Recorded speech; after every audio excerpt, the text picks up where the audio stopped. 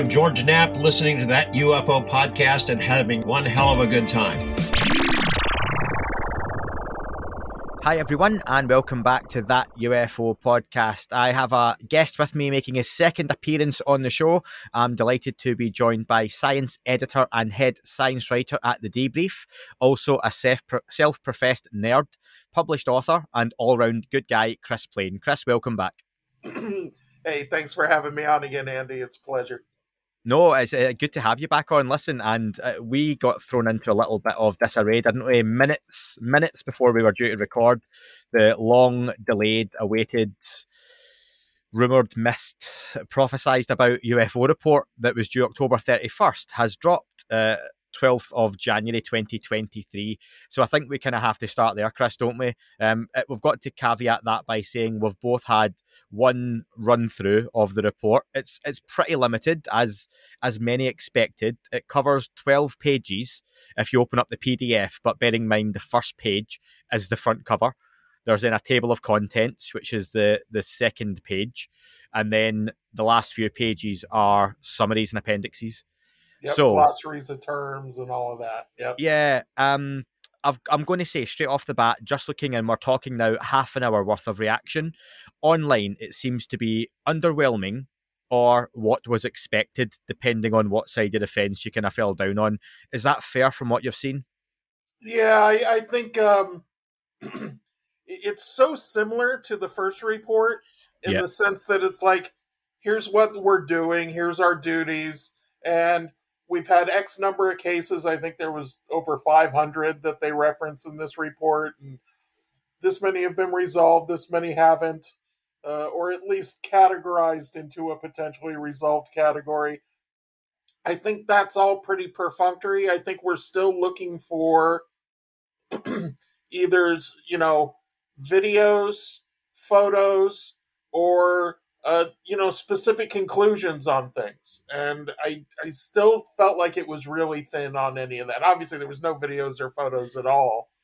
And is that realistic, though? Is it to expect photos and videos in one of these reports from the unclassified version anyway? Are we really going to get that?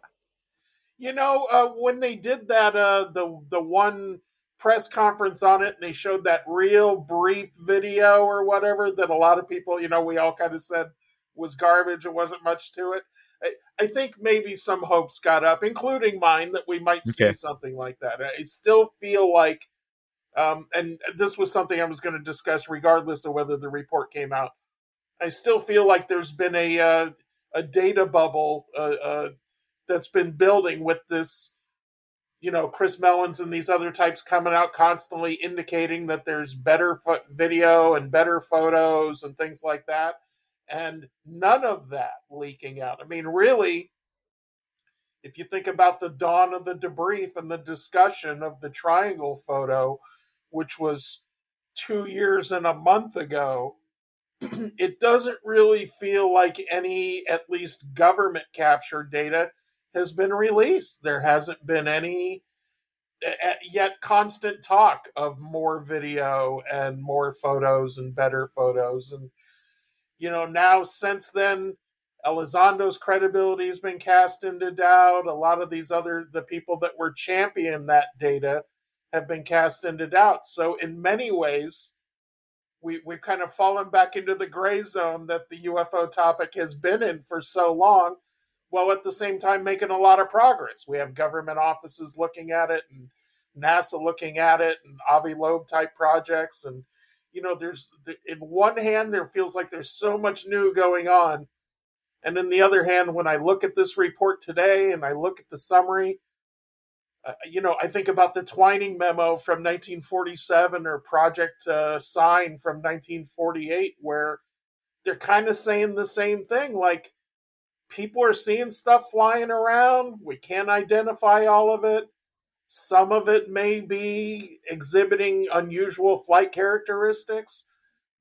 As a matter of fact, in the last report, I thought we got more detail on that. I thought they broke it down to, if I remember right, there were 21 incidents that were broken down in the last report as potentially displaying anomalous or unusual flight characteristics. And this one just kind of said, there's some of those. So it didn't really even give us a number on that this time. So I get what you mean with 2022. I think there was a lot of progress and a lot of regression. It seemed at times people like Lou Elizondo, Chris Mellon, and others who had been quite prevalent for a couple of years took a step back.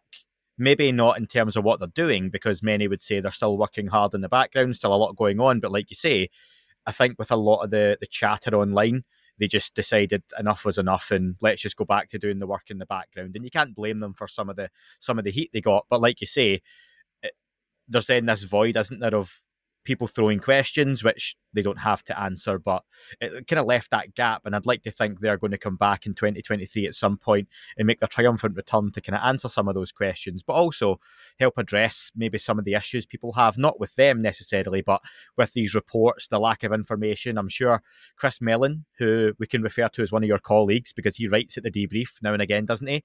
Yeah. Chris Mellon, I would love to see one of his articles published on this and what his thoughts are. I'm sure he's had that ready to go and he's just hovering his finger over the enter button just now. And again, to pick up what you mentioned about the report being very much similar to the first report we got in 2021, you've got a Star Wars poster in the background, which many of the YouTube viewers can see the Star Wars poster. For those listening on audio, there's a Star Wars. Is it Revenge of the Sith? It's actually Revenge of the Jedi. Revenge of the Jedi, which was the original name of the 1983 movie Return of the Jedi. And these exclusive posters went out to fan club members, which I was back in 1983.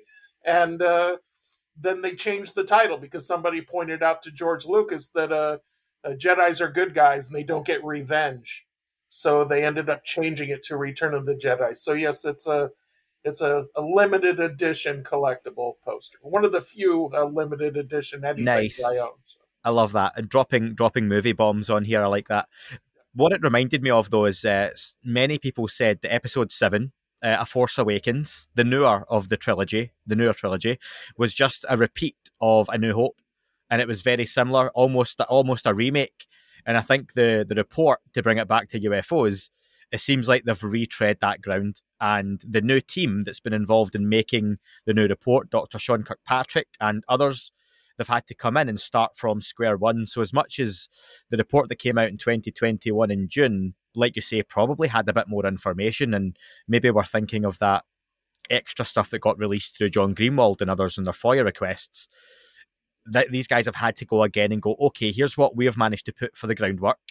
And as they say within the report, going forward, quarterly, there will be the updates. Again, you can't guarantee what kind of quality is going to come from those.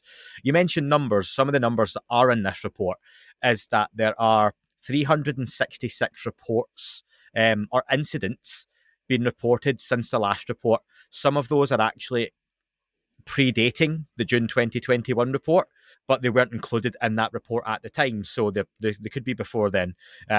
So overall, that means since these reports were asked to be made, there's over 510, or a total of 366 in the new one. We don't see any information really at all on those, other than of those reports that 53% are characterised as unremarkable. They don't really then talk about the 47% that would be remarkable. Yeah, it's not unfair to say, is it? But again, that's not to say that's not remarkable Chinese drones or remarkable Russian drones or remarkable US tech that's accidentally been discovered by its own Air Force or Navy. But there's still that potential that there's some interesting stuff in there. Is it likely that's what's then going to be in the classified version of this report? They get to see some of that more interesting stuff. That would be my guess. That would be the key difference between the unclassified and classified versions. And again, this is not exactly my area of expertise, but I've already been in the chat with Tim McMillan and Micah Hanks and the rest of the Debrief crew since this report came out. And that is the impression I get. That also they mentioned airborne clutter.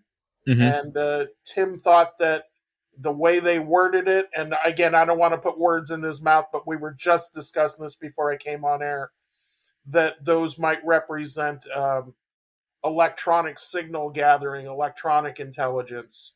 Okay. Or, exactly.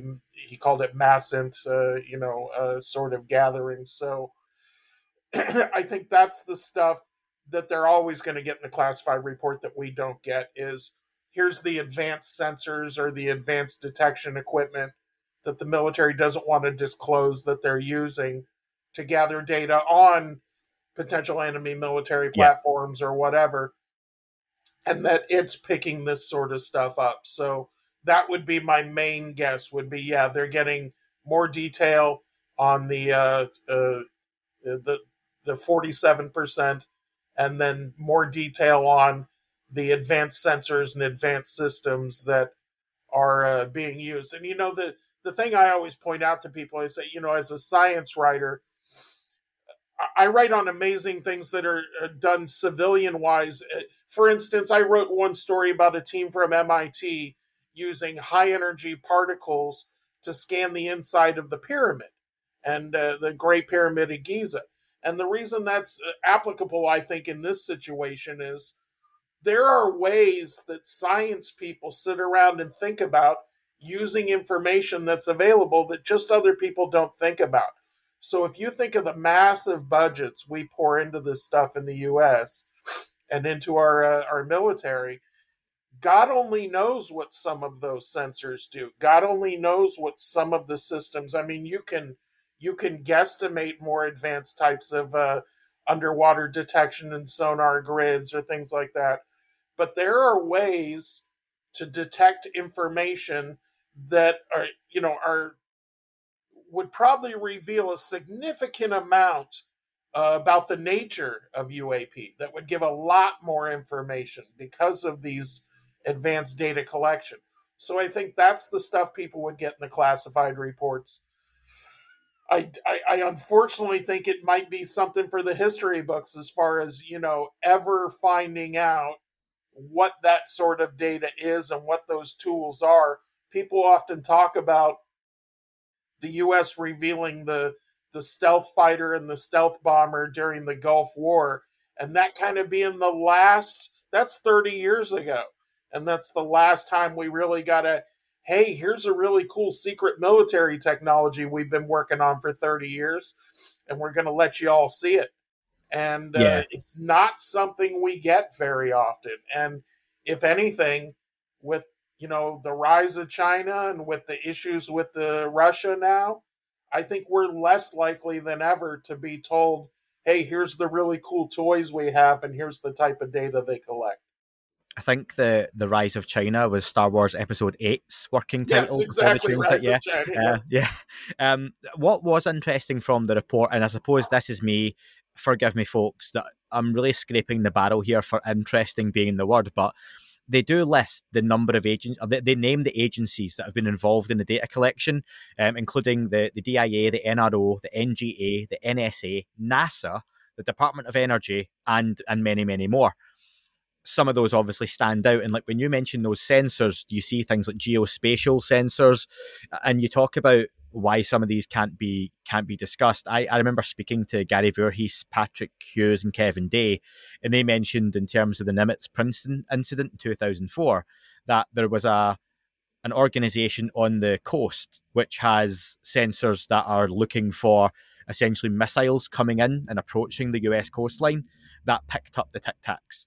So again, that's not something they're going to come out though and say, oh yeah, we'll give you our information while we're looking for ballistic intercontinental missiles that could hit the US and how we detect those and what we might have. So that kind of stuff is never going to come out. But it's interesting, those organizations, how much input they had is also up for debate, because it could literally be Sean Kirkpatrick sending an email to someone at NASA and NASA sending back a zip file saying, here you go, here's some stuff I've got, have a look through it.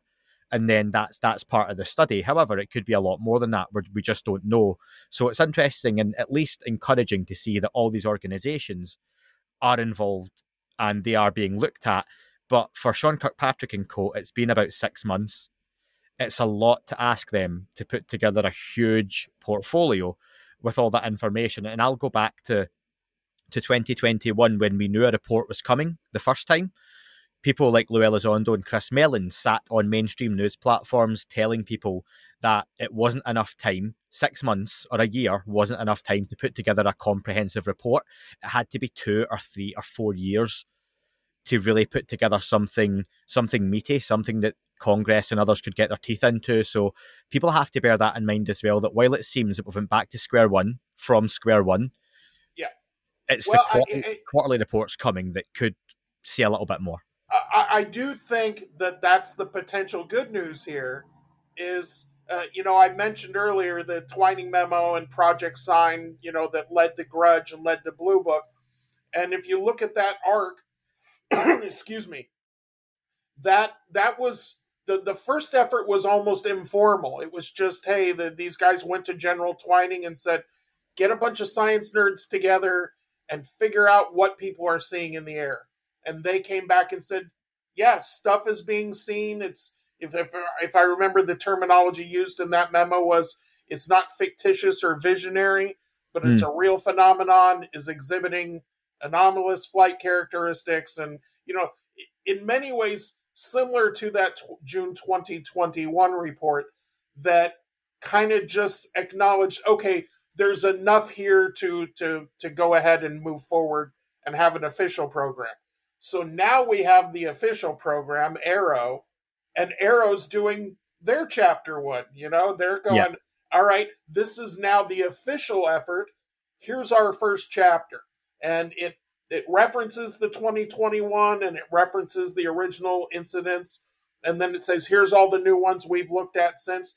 But in many ways, the report is, here's our definition of terms. It was almost like a legal document in that way. Here's the glossary of terms. As you said, here's the platforms that contributed, or the organizations that contributed information. I don't think we saw the U.S. Air Force in there, did we? Actually, one of the mentions of the Air Force was that it was mainly reports from Navy and Air Force aviators and operators. So they're mentioned in terms of the reporting and where the reports are coming from. Yeah, so those would most likely be like pilot reports then? Yeah, I think we're still, what's interesting, Chris Mellon, you referenced, he wrote a piece for The Debrief a few months back asking where is the Air Force on this issue.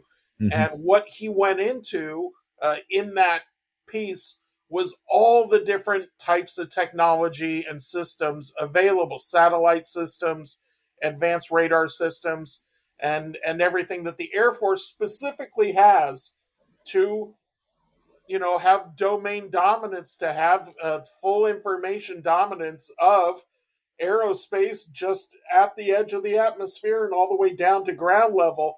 And everything they have, the point he made was how much they dwarf the capabilities of the Navy. That the Navy has a bunch of great technology and has their own aviators and has to monitor the skies as well, but they're a significant fraction of the capabilities are not the eyes of an Air Force pilot going, hey, I saw something weird flying around. That's worth categorizing and grabbing. But the follow-up to that, the going back to the Air Force, and as you said, saying, what did our missile launch analysis system see? What did our satellites see? What did our advanced electronic intelligence sensors see? So I still think that one still gets the feeling that the group most equipped to discuss this and to really feed information to this office is still not doing that.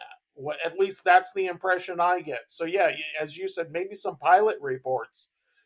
But yeah, my initial reaction is you've still got, the people who we're asking all the general practitioners if it's cancer, but the oncologist still isn't chiming in, right? And that's their area of expertise. So in this particular case, it still feels like, for whatever reason, the Air Force is not participating, at least at a higher up level. I do think it's particularly encouraging the groups you pointed out, the NOAA and NASA and these other ones, are providing the information they have. But again, that feels like more general practitioners. That feels like more people say, we got a little bit of data over here, we got a little bit of data over there. But the main group that one would really want to hear from, that is their area to patrol and defend, theoretically, are not participating. So that's the thing that jumps out to me.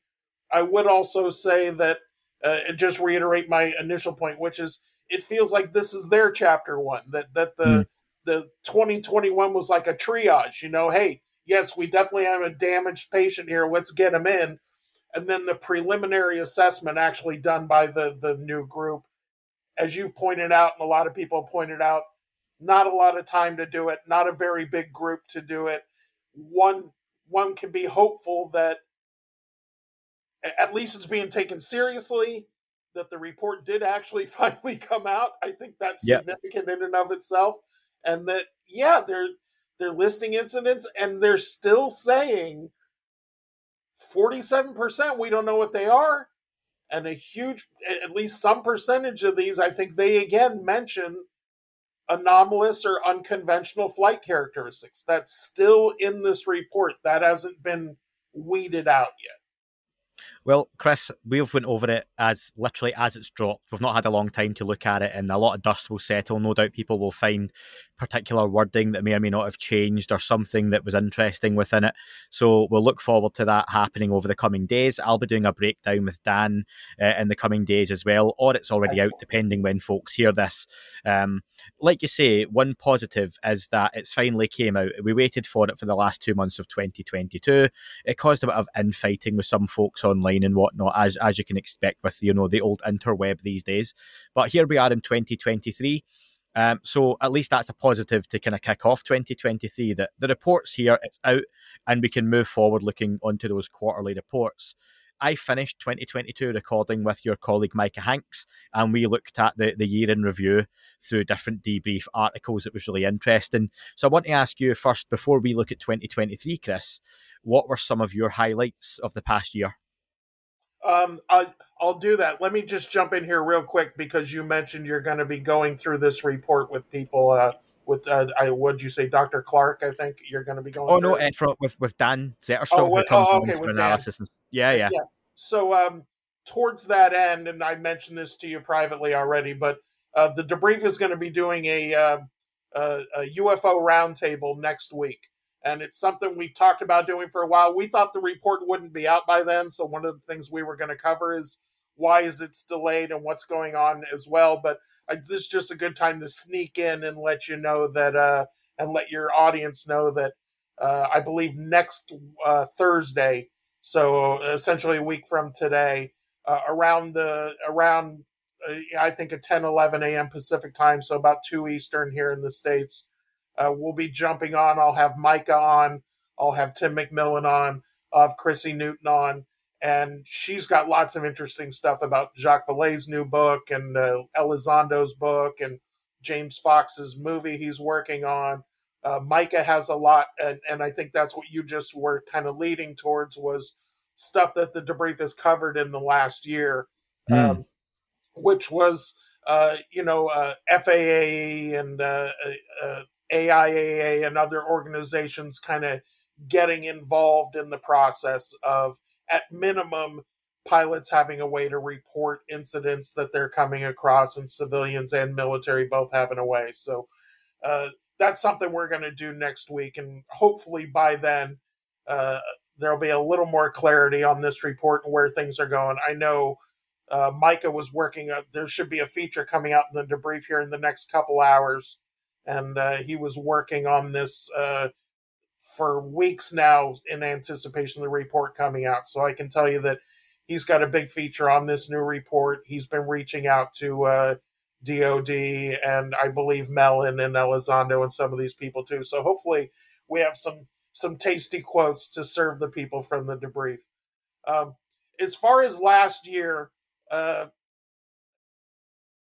we really got our footing at the debrief in a very interesting way. Our numbers are up, and, the performance of the site in and of itself.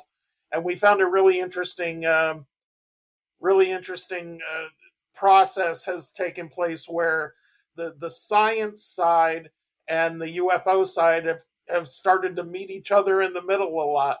And I tell people this all the time. I say, I write a lot of articles about the search for life in the cosmos, or whether it's habitable exoplanets or search for life in the clouds of Venus or things like that. but as well as technosignatures, the actual search for intelligent life with engineering and equipment. And one of the big highlights, one of the things that came out right here at the end of the year, was my piece on the group using the LIGO telescope to look for warp trails. Do you mind if I jump into that real quick? No, that was going to be my first one anyway.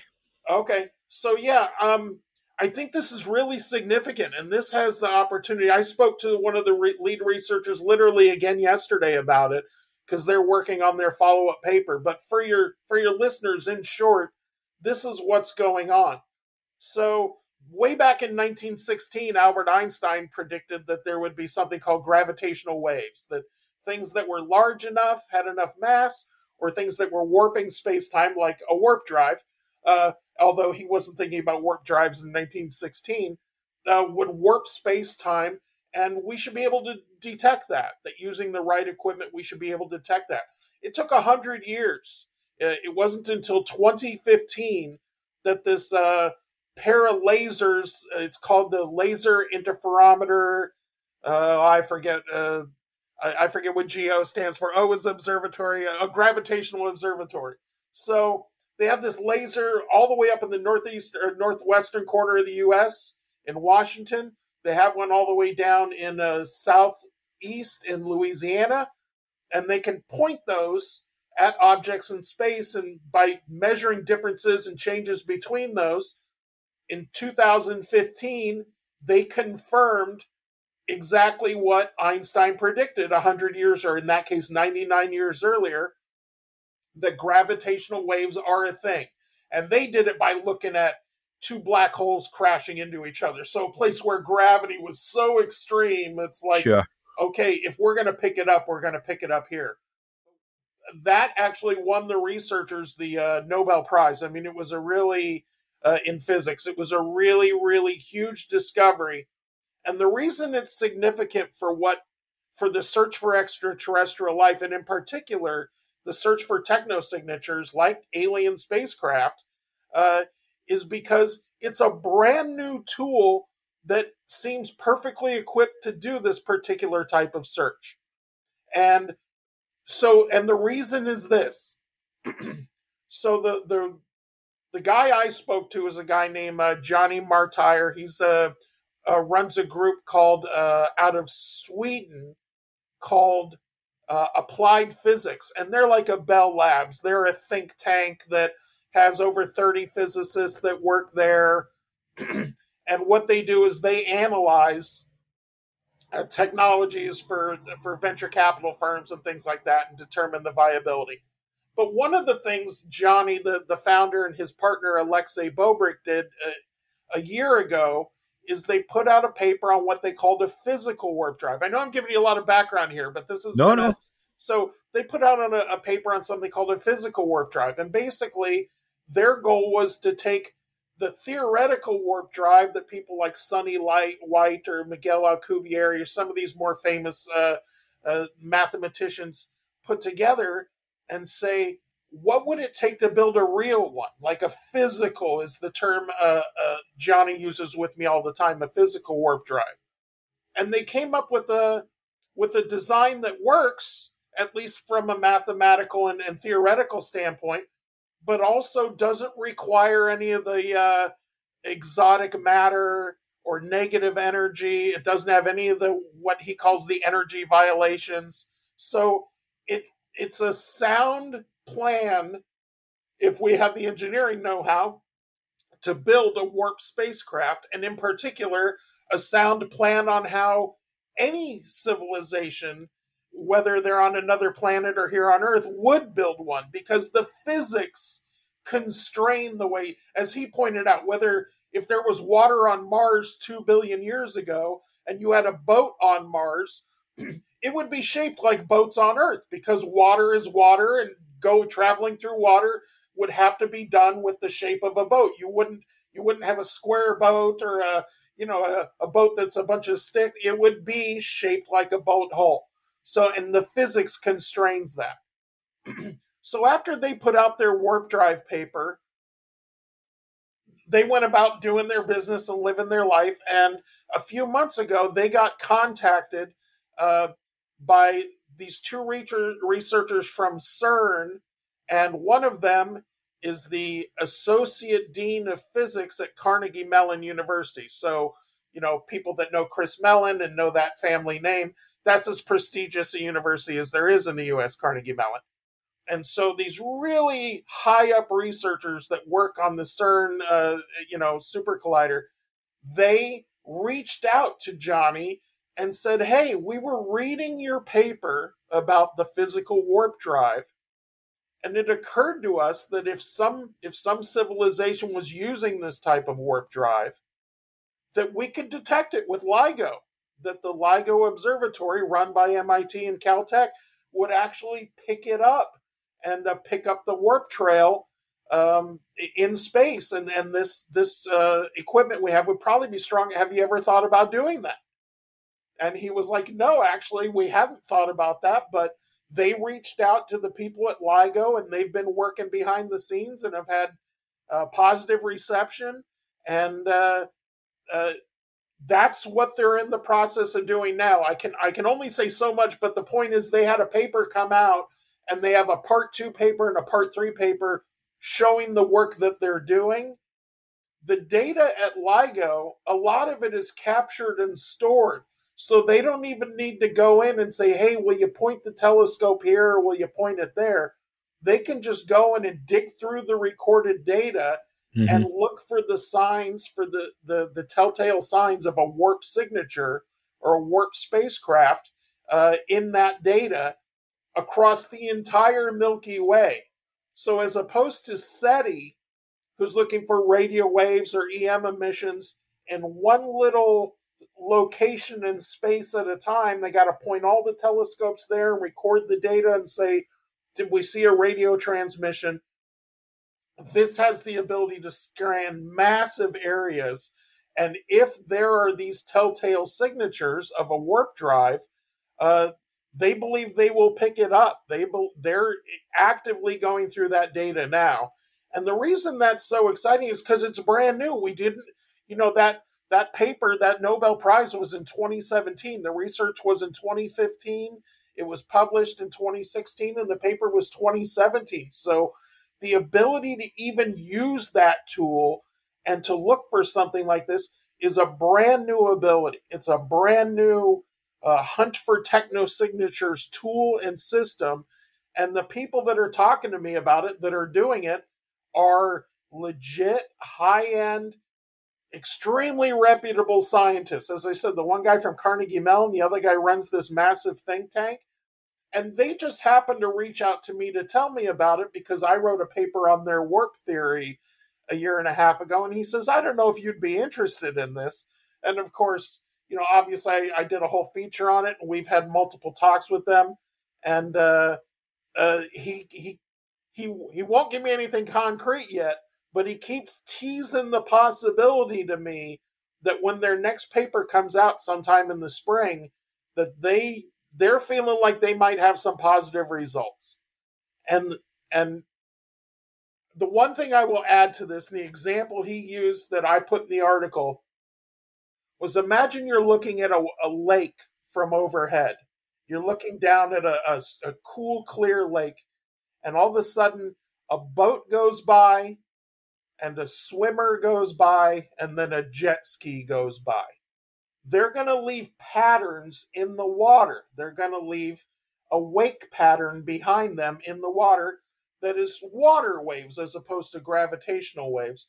Yeah. But using artificial intelligence and machine learning, and with enough experience, you could look at that and just look at the wake pattern and go, that was the boat, that was the swimmer, and that was the jet ski, without actually seeing the boat, the swimmer, the jet ski, but just the wake pattern they leave. So that's the exact way they're going to be looking, or are currently looking, for the telltale signs of either a massive spacecraft, like they term their thing Ramadar because of Arthur C. Clarke's Rendezvous with Rama, which had this massive spacecraft that's so big, even if it's traveling 5-10% the speed of light, it would create a gravitational wave behind it because of its size. Well, if you have a little ship, relatively little, like the Starship Enterprise, and it can go warp factor 2, warp factor 3, and it's using a physical warp drive, it's going to leave a wake pattern behind itself in gravitational waves. So basically, we've been looking for technosignatures with SETI for 60 years and haven't picked them up. This is a whole new tool to not just look for radio emissions, but to really to look for, hey, is there a civilization out there using warp drive? Are they zooming around the stars with the warp drive spacecraft? And if so, they feel like they're going to pick them up. Yeah, I think that's fascinating, and that's the way I thought of it, was the wake of a boat. You know, the ripples in the water, is that's what we're going to be able to actually pick up now from these craft. It's like we have, you know, Jurassic Park when they've got the water to pick up the T-Rex. We've now got the cup of water that we didn't have before. And I wonder though, we've got this capability now that we are looking out into the Milky Way, and objects like Oumuamua that may have come past, we can go in and dig into the records and pick up where there are gravitational waves detected. How close to home then, do you have any idea, could that technology work? And I'm thinking, if there was a Phoenix Lights event, could you point those lasers over Phoenix and check if there was gravitational waves left behind? My understanding is it's outside the atmosphere. So if it were a Phoenix Lights or something like that, which is within the atmosphere, that they're looking for the ability of these two lasers. But he did say as close as the moon in one part of our conversations, which is 220,000 miles, not that far away at all. So in astronomical terms. So, the space station is 22,000 miles out. So it's about, the farthest geostationary satellite. Space station's about 220 miles out. So about 10% of the way to the moon is where our farthest satellites regularly circle. So astronomically close. As far as looking for something right in the atmosphere, that's a good question. That's something I will ask him. I do know that he's working on some other features for us as well, and giving me some input on some other. I mentioned to you there was a very high-profile UFO event in Chicago at the O'Hare Airport back in 2006, and he has some really interesting thoughts on what people saw there and what could be a very realistic explanation. And can you summarize, though, because some listeners might not be aware of what the Chicago O'Hare incident is? Sure. Just give us a brief summary. So there was my understanding of the incident. It's not something I'm super expert on, but I've discussed it with Micah Hanks to get a little more tuned up. Basically, people saw out over the runways. They started getting calls up to the tower saying, "Hey, we're seeing something hover over one of the runways," and it was a massive disc-shaped object that looked like a classical bump on the top UFO disc sitting over the runway. And initial reports were even that there was a picture taken or pictures taken by like some ground crew that were working on around some of the airplanes. That, again, like a lot of these things, has never surfaced, and there's never been confirmation of it. But then, so people were seeing it. They got number reports, pilot reports, crew reports, civilian reports. So there was this kind of sudden, are you guys seeing that moment? And then a huge percentage of the reports, said that the disc object suddenly shot straight up into the sky, and like a Wile E. Coyote running through the wall, left a perfect circular hole in the dense cloud cover over Chicago, and right where it had shot through. So it's an anecdotal, observation-only UFO event. There's no radar. There's no photos or anything we know of other than the allegations of some photos. But it was a huge event that had tons of tons of people react to it, and it had a lot of witnesses. So it wasn't one of these, two guys out on a highway saw something. This was over a big city airport, and a very defined craft according to people that saw it. And then, it shot straight up and shot through the clouds, almost like daylight. The Calvin object, right? Without the cloud Yes. part. And it was daylight as well, daytime. It was, like you say, loads of witnesses. Airport, I believe they shut the runway, shut the airport for a short time. There's a few photographs online, but none of them are confirmed to be legitimate. So, Chris, obviously the article is due to come out. Have you got a rough date yet for release? Yeah, I would say the end of the month. So we're only a couple of weeks away.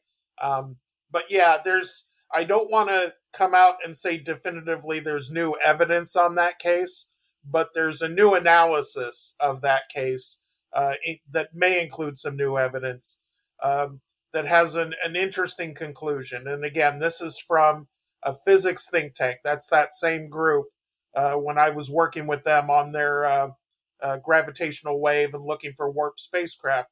He said, I'd like to share something interesting with you since you guys do cover UAPs and UFOs. And by the way, something he's very interested in as well. So I tell people all the time, this is the dirty little secret among scientists, is that they're all interested in UFOs. And the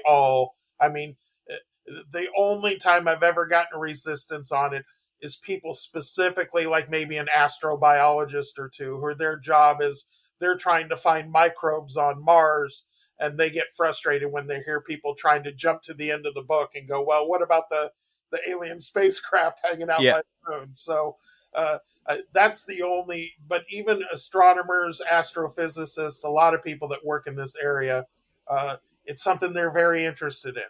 And so, he's particularly interested in that Chicago O'Hare incident, and has told me some pretty interesting things about it, is providing me some new information. And I would say the last week of January, I'll be putting out a feature about some thoughts and some ideas and maybe some new evidence regarding the Chicago O'Hare UFO incident. So, and it's good. It's not...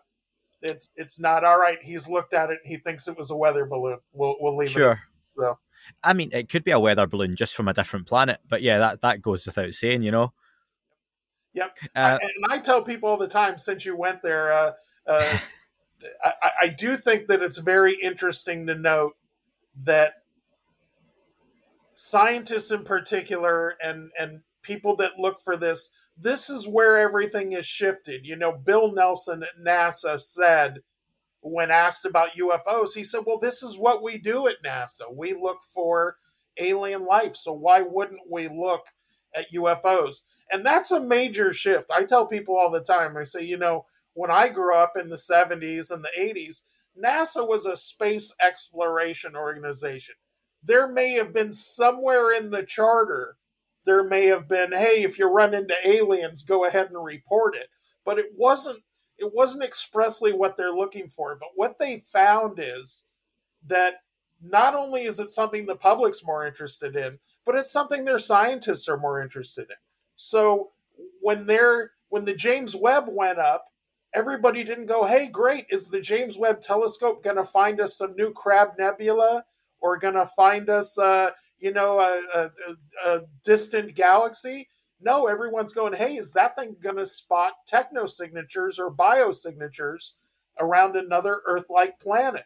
So that shift is real. That shift is tangible. NASA and the European Space Agency and groups like that, there is a massive internal shift towards, hey, let's look for alien life. Because it seems so far-fetched, even in the 70s, 80s, before the first exoplanets were found.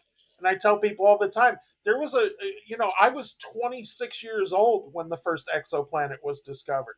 And I was past my college education. And during that time, taking astronomy classes at UCLA, I had professors that were 100% sure there would be no planets around other stars. that our solar system was, and these are highly credentialed. UCLA is not an easy school to get into, much less get a job teaching at. And they were sure of it. They were like, don't even fantasize about that. It doesn't exist. And then I had other professors that would say, even if they do exist, we're not going to find rocky planets like Earth. They're probably extremely rare. They're not going to be the size of Earth, and they're not going to be in the habitable zone where they could have water on the surface, which is the right distance from their host star to have water. Well, guess what? That's what we find all the time now. I literally put out an article today about another Earth-sized, and is about 95% the size of Earth, rocky planet around a cool M-dwarf star about 100 light years away that's in the habitable zone. And guess what? There's 3 other planets in that system. At least 2 of them are rocky planets, and at least one of those, which is about 90% the size of Earth, is in the habitable zone. So just the idea of looking for life on Mars, looking for life in the clouds of Venus, but much further looking for intelligent life, looking for societies on other planets and technological societies, is just something that modern day scientists take for granted. They are just actively now looking for that. So it seems so far-fetched even 20, 30, 40 years ago, and now it's just something that they're like, oh no, that's what we do. As Bill Nelson said, oh, that's what NASA does. Why wouldn't we look for life? Well, that wasn't what NASA was doing in the 70s and 80s when I was growing up, and they were particularly resistant to talking about life on other planets. Now they employ astrobiologists, people whose job it is to look at environments on other planets and say, would this be a good place for life, at least as we know it, you know? So that's a massive, massive shift. And again, it doesn't get into transdimensional or time travel or some of the other more fantastical theories that people are excited about for possible explanation of UFOs, none of which I completely dismiss. But I do think it's important to note that when they were talking about flying saucers from another planet in 1947, they didn't know there were other planets. They didn't know they would be Earth-size or in the habitable zone, and they didn't know that they would be everywhere. Everywhere we point telescopes to look for planets, we find them. I wonder are some of these scientists and the changes in the views, these were kids who were brought up on the Star Trek series in the 60s, the 70s, the Star Wars movies, and now we're getting the benefits of kids whose maybe imaginations were sparked and inspired by exploring planets on the Enterprise, and, you know, William Shatner and Patrick Stewart and these guys that they grew up with, so they've taken that into their adulthood. That's no more statement you have said has ever been more true than that, Andy. That we have an entire generation of scientists, or now multiple generations of scientists, who were raised on forward-looking science fiction and who are looking at it, and I report on it every day. We're building laser beam weapons. We're building, all kinds of tractor beams, all kinds of stuff that you saw in science fiction that would directly inspired researchers, to say, hey, can we make a warp drive? Not because it was something they sat around thinking about on their own, but because they were watching Star Trek and went, hey, warp drive, I wonder if we could build that. A transporter, I wonder if we could build that. There's research into traveling by wormholes. I guarantee people that research traveling by wormholes watch Stargate, whether they admit it or not, right? Because people are traveling by wormholes there. So we have more scientists than we've ever had just by the sheer size of the Earth's population. We have a much broader base of people because of diversity now in those sort of STEM programs. So we have just a whole wider range of perspectives. It's not just nerdy white guys with calculators and glasses. And we have so many more tools and data. And every time we find more information, it seems to increase the chances for life, not decrease it. We find more planets, more habitable zone planets. We found extremophiles here on Earth, life forms that live without sunlight or in extreme environments. So the science and the body of human knowledge scientifically continues to grow towards, Earth is not extraordinary in this sense, but Earth is ordinary. I always tell people I think it's funny that scientists aren't more embracing of UFOs or the idea of alien either craft or probes coming here, because that would be consistent with the materialist point of view.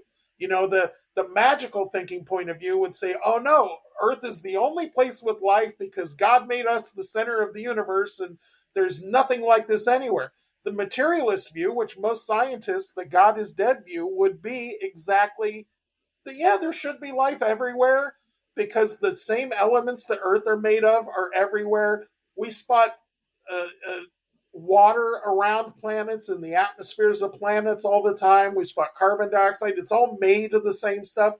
I tell people all the time, imagine you lived in a garden and there were plants all around you and you found out there are gardens everywhere. What are the odds that none of those gardens have plants? They have the same dirt, they have the same water, they have the same sunlight. So the idea that life is not only common in the cosmos, but potentially prevalent, potentially at a very high rate, and that it is, on the grand scheme of time, if we're just, launched into space, really in my lifetime, I tell people all the time, we walked on the moon 26 days after I was born, and I'm not that old. I'm 53. I'm not ancient yet. And so just in my lifetime, we've seen so much progress.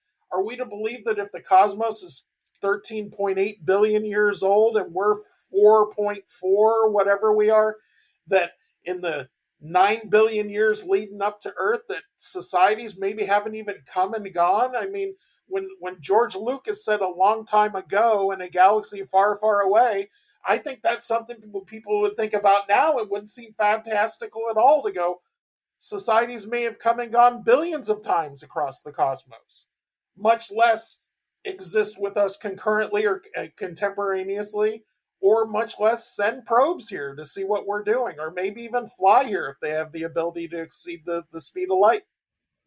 One more thing I want to mention on the Chicago Hare incident that really interests me and why this event still excites me. It's not a Roswell, which I've said many times, the people involved have passed on, their grandchildren have passed on, the records will be few and far between, the technology was minimal for the time as well, and it's really one of those that's being anecdotal and consigned to history until such time we find out the truth and a government comes out and says, here's the documents. Chicago Hare was 2005. That's not long ago. We had, I'm right, in 2005, yeah? I think 2006. 2006. It's within, the last 20 years. And the technology was good. The satellites would have been good. The radar would have been good. The military technology that would be protecting the United States would be good. And would it have taken much at the time or even now to go back and say, on this date, at this time, what do we have for the Chicago area? What did we pick up entering the atmosphere? What did we pick up leaving? That's something that I'm sure at the time and on the day, there would be decent evidence for. And to bring it full circle to the new report that came out today, the AARO report, I think that's what people are looking for. I think that's what we want to see. We want to see them say, okay, we've looked at Chicago in 2006 or the Nimitz incident in 2004. And we've reached out to the Air Force and said, what satellites did you have pointed in that area? And we reached out to other organizations and said, what sensor systems did you have looking at that area? And what did you see there? And Chicago is a perfect example because it's smack dab in the middle of the continental United States and in the Midwest, and is somewhere where we should have tons of coverage, from weather satellites to military satellites to sensor systems on the ground to aerial platforms flying around, AWACS systems, things like that, radar, sonar, and things as we pointed out, that we don't know about. There should be data. There should be the ability by an AARO to go back to an incident like that and say, all right, we've narrowed it down to this date and this time and this location. Start reaching out to organizations and saying, what do you have? Do you have anything from that date and that time? Maybe a weather satellite picked up some weird electromagnetic anomaly there at the time, and it points towards it was an atmospheric event. Or who knows? It doesn't have to, this is where we get into this military secrecy issue and gets people so frustrated because it feels like it's something we should be very, very easily able to do. We should be able to go back, pick a date and time, and say, what do we have on file electronically? What was recorded at that date and that time and that location from all these different organizations that have observations in that area? Well, Chris, just before we finish up, I've got a couple more things I just want to touch on. One of the listeners, Ryan, he asks if you got any thoughts on Neuralink, founded by Elon Musk, and what made me think this was particularly relevant. One, you're obviously a science guy in technology, but Danny Sheehan's comments on Coast to Coast about there potentially having been a helmet recovered in a crash retrieval that helped telepathically pilot one of these craft. And that's the kind of technology that 10, 15, 20 years ago would have sounded like still science fiction, but we're getting close to actually having that sort of tech, aren't we? Oh, I just wrote an article a few months ago. Neuralink is evasive. It's something that they jam the probe down into your brain, right? But I was writing about this group that developed a helmet to let tetraplegic, so people that really can't even move their shoulders or most of their neck or anything, but they can think about it. They put a helmet on them, connect the thing to their wheelchair, use some artificial intelligence software. And there's actually video on the Debriefs YouTube channel. You can see this guy. It's from his point of view, but he's driving through an obstacle course, his wheelchair, using his brain. And that's just, again, an external helmet, not a probe stuck down into your brain like Elon Musk is doing. I think it's historically significant. There's a Clint Eastwood movie from the 80s. I can't remember the name of it, but he's flying a Russian airplane that has been designed to be controlled that way. He has a helmet on, and he's flying the plane, and you control it with your thoughts. That became part of UFO lore when Philip Corso, put out the book The Day After Roswell. And they talked about something about that, about potentially this like strap they would wear around their head and use it to control the spaceship, I guess, control the saucer, whatever may or may not have crashed there.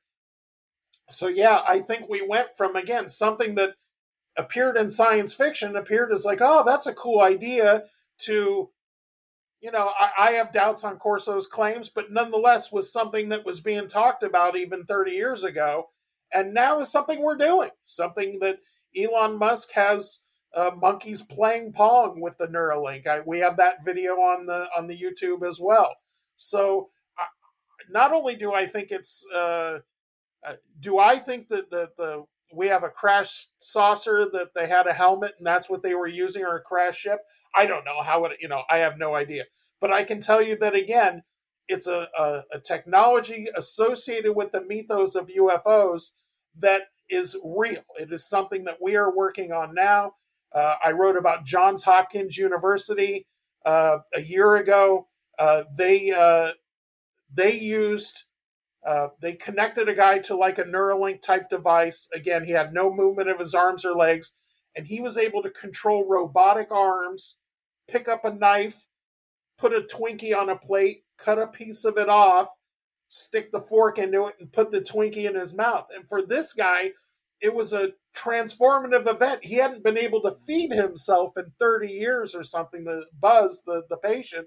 And all of a sudden, here he was controlling robotic arms to do it through software and through an interface. So yeah, I think whether or not it's something that, it could be something Sheehan, again, like I said, it was in a movie in the 70s or 80s, a Clint Eastwood movie, it was part of the lore because of Corso. So whether Sheehan's just picking through the lore and saying, hey, here's something that cool that could exist, I don't know. But if it did exist, it would be consistent with the way we understand science and the way we understand brain signals, that you can interpret brain signals. And in the case of the guy driving the wheelchair, if you want to turn left, he would just think about moving his left arm. And since his left arm doesn't move, the chair would go left, right? And same with his right arm or whatever. So, yeah, it's technologically viable and something we're working on now.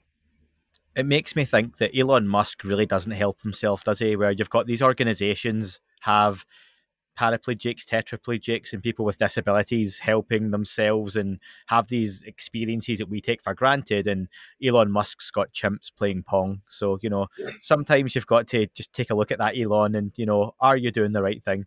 One thing I want to know before we head off, Chris, you've been great with your time and things changed so last minute for us, which Sure, was no great problem. to talk. Were there any articles you were trying to write in 2022 or leads you were chasing for exciting stories that just never quite came to fruition? Yeah, so we get a lot of leads. One of the unique things about being at the debrief in the position we're in is scientists send me things, engineers send me things, UFO curious people send me things, and as well as to the main debrief account.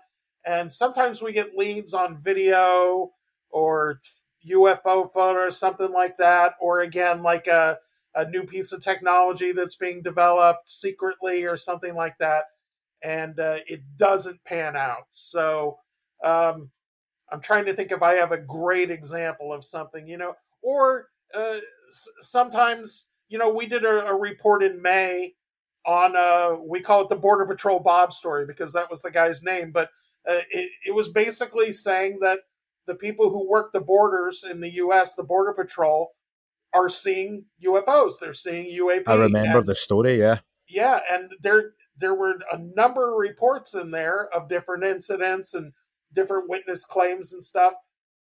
But it had a really crappy piece of video to go with it that was probably just some birds, right? So, being the UFO community, everybody focused on the birds and maybe lost sight of the fact that not only is the Navy reporting they're seeing things, which is kind of what has spurred everything in the last few years to really gain steam, but the Border Patrol working with military planes, working with National Guard planes, using these advanced radar systems and advanced data gathering systems, are seeing things that they can't explain. That, as Border Patrol Bob told us, he says, that's what I've been doing for 30 years. I've been looking at this stuff through radars and through cameras on these planes, and I'm seeing things that I go, I don't know what that is, and I can't explain it. So sometimes we get a story that we feel is significant, but if there's video or photo or something associated with it that's completely underwhelming, maybe we lose the story there. So that's probably, if I had a frustrating one from this last year, I will say I have a story I've been chasing down for over a year about a mainstream researcher who works in nuclear fusion, who, in their high energy experiments, had some, what he described to me as interesting results when it came to modifying gravity.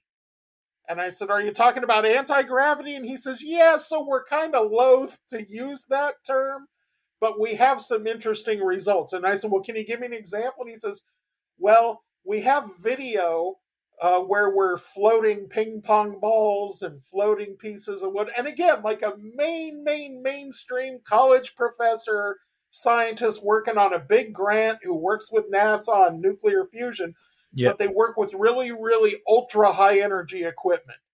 So because of that, they may have observed some interesting things when it relates to gravity. So they've been, because it wasn't part of what they were doing with their research, and this is kind of what happened with Sonny White with the warp bubble story I put out a year ago, because it was something discovered while they were working on other research, they can't quite make the stuff public yet. So I have yet to see these videos he claims to have. But it's a really straight shooter. It's not the type of guy that gets on the phone and makes something up. Yeah. It's the type of guy who was interviewing for a whole other story about his nuclear stuff. And at the end of the interview, he says, hey, can you turn off the microphone? And I said, sure.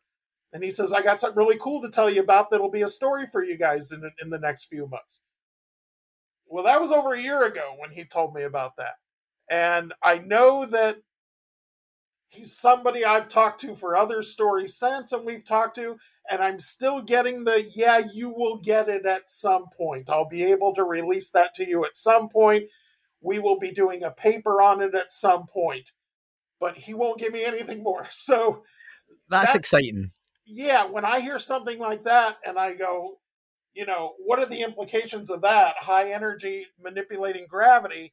That starts really getting into well, maybe some UFOs are black projects, and maybe people in the power situations are keeping, maybe he's not allowed to talk about it, or maybe it's something that has been stumbled on before, or maybe it is brand new. Maybe he has stumbled onto something that hasn't been stumbled on before, but his team. So I would say that's the biggest carrot story I still haven't that I'm chasing. That there will be a point this year that if I don't get it from him, I will probably just write the story, and I will probably say, this is what I was told, this is what I've heard, and at this point he's unwilling to, or I can't get information or video. Sure. So there will be a point where I out this person and who they are and the projects they're working on, and I'll let the public decide. But yeah, and that's probably the biggest carrot I've been chasing that hasn't turned into a real story yet. When you mentioned the videos from back in May that, like you say, were potentially more than likely going to be birds, but the actual bigger story was that they are seeing UAP on these border patrols, or UFOs on these border patrols.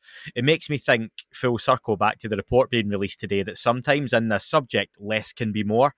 Because imagine we never knew about these reports. Imagine we never knew about the task force, Arrow, the DOD involvement in the last couple of years. And imagine today that the debrief breaks a story that there have been a couple of reports out in the last few years. We get the reports as they've been released, but we had never seen them, never heard of them. The story would be huge. Oh, the DOD's investigating UFOs. Look at the people involved. There's case numbers. Pilots are reporting stuff. There would be huge excitement. And I think this comes back to what I think we are spoiled for what we do get. People absolutely are entitled to and should expect more and want more. That's the whole drive of the UFO subject and the story and the myth and the love of it. But again, I've always said, if you take a step back and look at the bigger timeline of history, we're living in an age where if you put pinpoints on the years and months of when things actually happened in the UFO topic, it'd be so sparse for decades. And you would hit 2017, 2018, and it's just bang, bang, bang, bang, bang, bang, bang. Sure, some of it turns out to be a bit of a damp squib, but I think we're living in a far more exciting time than people maybe give it credit for at the minute. And maybe in the fullness of time, these reports will be a bit more interesting or newsworthy than they maybe are at the moment. I couldn't agree more, Andy. I tell people this all the time. I started following the UFO subject in 1977 when I had my own witness experience, and I was just before my 8th birthday. And ironically, a few months before Close Encounters and Star Wars hit the theaters. So it's been something I've been following forever. And we would go decades with nothing. Or if you got something, it was Bob Lazar, and it seemed real, and then you dug into it and went, maybe this, at least for my opinion, didn't really turn out to be anything there. And same thing like the Corso book, Day After Roswell, that would come out and be like, oh my God, we have a whistleblower, we have new information, and then it would fizzle away. The things that have happened in the last 5 years plus, a little over 5 years now, and the momentum, I tell people this all the time. We've been dreaming about NASA jumping in on this and putting their hat in the ring and looking for UFOs. We've been dreaming about a guy like Avi Loeb, a professor at Harvard, jumping in on this. We've been dreaming about all these things. We've been dreaming about, hey, ever since Project Blue Book ended in 1969, again, the year I was born, we went 50 years without the military at least openly acknowledging and studying this. And maybe, if the criticisms of Elizondo are right, maybe it was just a portfolio he carried around and it was a subset of OSWAP. And so maybe there really wasn't that much going on. But whatever that is, it's led to this now. This is real. The Arrow is a real organization within the DOD who's actively talking to all these different organizations saying, give us your reports, give us your data. We're going to try and make heads or tails of this whole thing. So what has happened in the last few years, in the last couple of years? I mean, Ryan Graves is running this whole group for the AIAA that's about aviation safety in UFOs, and they're doing their own efforts now. The FAA is working on ways for people to report that. We may have whistleblower legislation in place now. I mean, it's anyone, as you point out, any one of these would have carried us for years, would have carried people that were curious about UFOs and wanted to know what was going on and what people like me were seeing in the sky that we couldn't explain. Any one of these. So, yes, I think we get overloaded with tons of great stuff, but none of it giving us exactly that one magic thing we want, which is an answer. Even if the answer is it's secret tech that the US and the UK have been working on together since before Calvin, and they just didn't want to let anyone know because we haven't faced an existential war since World War II. So we've just kind of been keeping this secret weapon in the back pocket since the late 40s and developing it. Whatever or it's atmospheric phenomenon. They're all Hessdalen lights and they just shape themselves like saucers and look like craft, or shape themselves like a Tic Tac and look like a craft, but are really just some natural occurrence. Whatever the answer is, I think that's the main frustration will continue to be. We're getting more information, we're getting more activity. We still feel like we're short on answers. Chris, you're never short on an answer, which is always good when I'm speaking to you. If people have enjoyed listening to this, they can check out our previous interview where we go into a bit on your background and things as well. And obviously all your links will be down below. We've already covered with Chris some of the things he's working on, and look out for those new articles dropping in a couple of weeks' time as well on Chicago O'Hare. Chris, always a pleasure speaking to you, and I look forward to doing so again in the near future. Thanks for having me on, Andy. It's always fun. That is all for this week's show. Thank you very much for listening. Please remember to leave the podcast a review on your chosen platform. You can like, retweet and subscribe. That would all be very much appreciated. The shows are being uploaded onto YouTube as we speak more and more. You can sign up at patreon.com/thatUFO podcast to access the shows ad-free as well. Please get in touch on Twitter, Facebook, Instagram, That UFO Podcast. Of course, on Twitter, it's at UFO UAPAM. And again, folks, as always, keep looking up. You never know what you might see.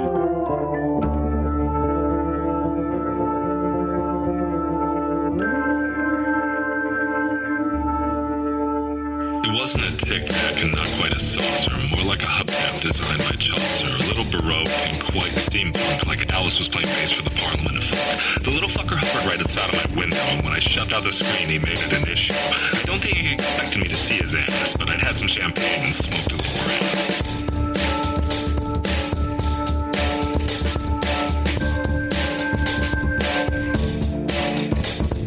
Meditative gamma state full on meta. Can't imagine how it could have been any better. I got to the top of the stairs and there he was. Like, you awake? I was about to abduct you, cuz.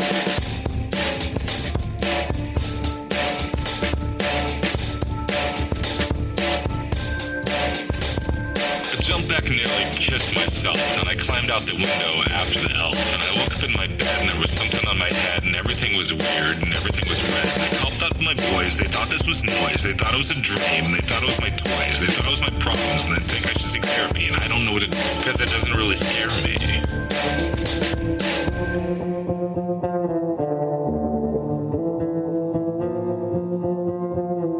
If you really want to know who I think may be, then against you and me and us and we and him and her and that and she and that thing over there and what's that, Jay?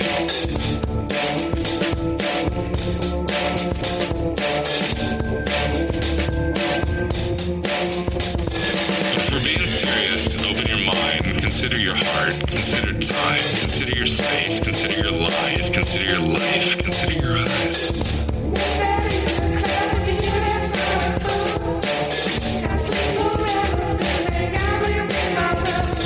It wasn't a tic-tac and not quite a saucer.